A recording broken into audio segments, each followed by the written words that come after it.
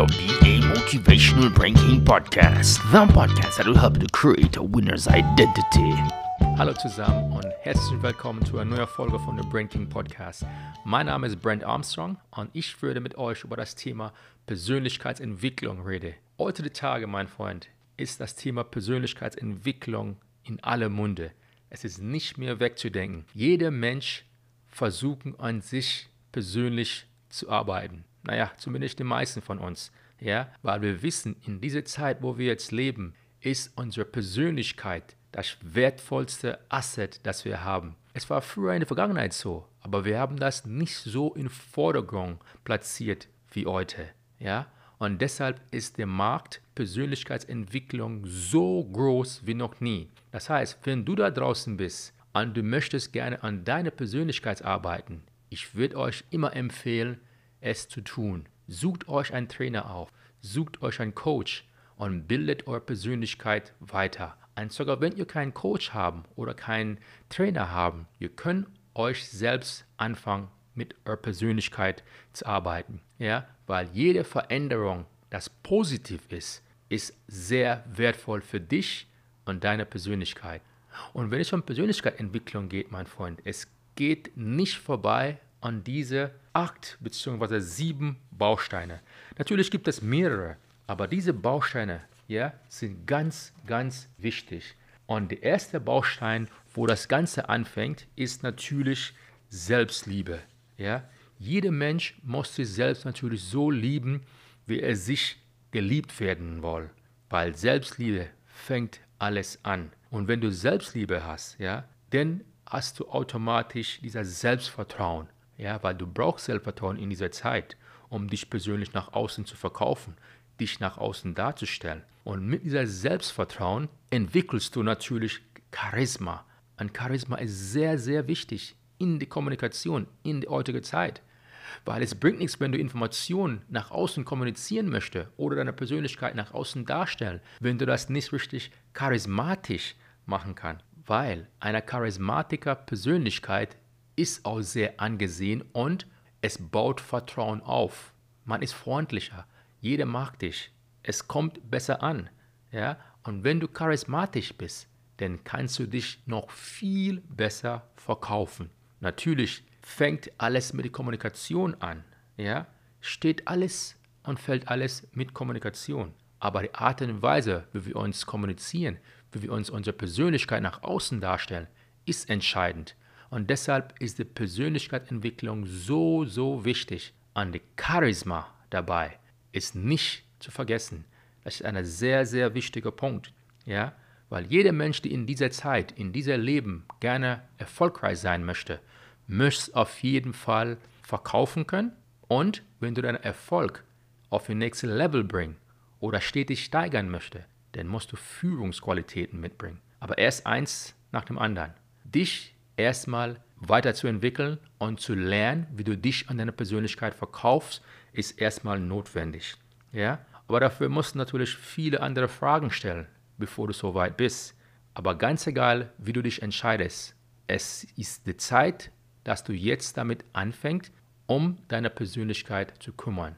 Und Positivität und Spiritualität spielt dabei auch natürlich eine große Rolle, weil diese 7 Bausteine, Selbstliebe, Charisma, Kommunikation, Verkaufen, Vertrauen, Führung und Überzeugungskraft ist sehr, sehr wichtig. Und das Ganze ist verbunden mit Liebe, mein Freund. Und Liebe ist Spiritualität. Und Spiritualität ist die Liebe für sich und ihre Mitmenschen.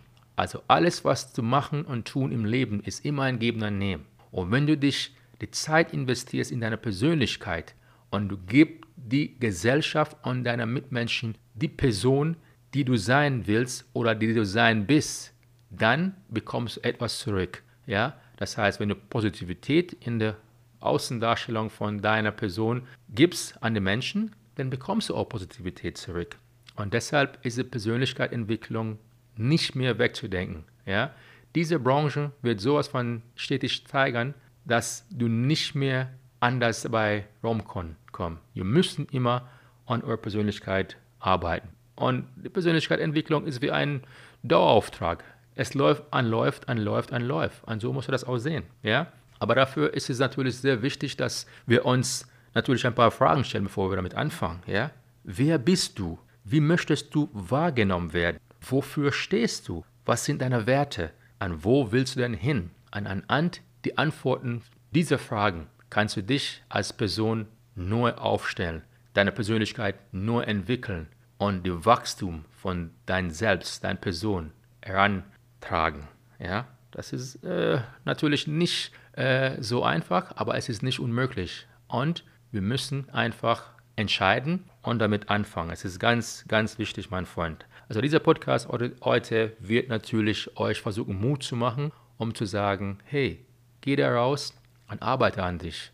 Weil für mich persönlich habe ich auch selber mit Persönlichkeitsentwicklung angefangen. Und ich habe es nicht mit einem Trainer oder einem Coach angefangen, sondern ich habe es mit mir selber angefangen, weil ich war auf einem Punkt in meinem Leben, wo ich nicht zufrieden war. Und ich habe mich immer gefragt, es muss irgendwie besser gehen. Ich trete in den gleichen Mist jeden Tag und ich drehe im Kreis und ich komme nicht weiter. Was kann ich denn tun, dass ich mal ein bisschen weiterkomme? Ich bin mir sicher, dass diese Frage habt ihr euch oft selber gestellt. Und dafür müsst ihr euch Recherche machen über euch selbst, über Informationen und Möglichkeiten, was da draußen gibt, wie ihr euch besser positionieren könnt, wie ihr euch besser darstellen könnt und wie ihr euch an eurer Karriere besser nach vorne bringen könnt. Und dafür ist Persönlichkeitsentwicklung eine sehr wichtige Eigenschaft, dass man ranholen oder wichtiger Tool oder wichtige Möglichkeit dich dargestellt bekommt, dass du dich verbessern kannst.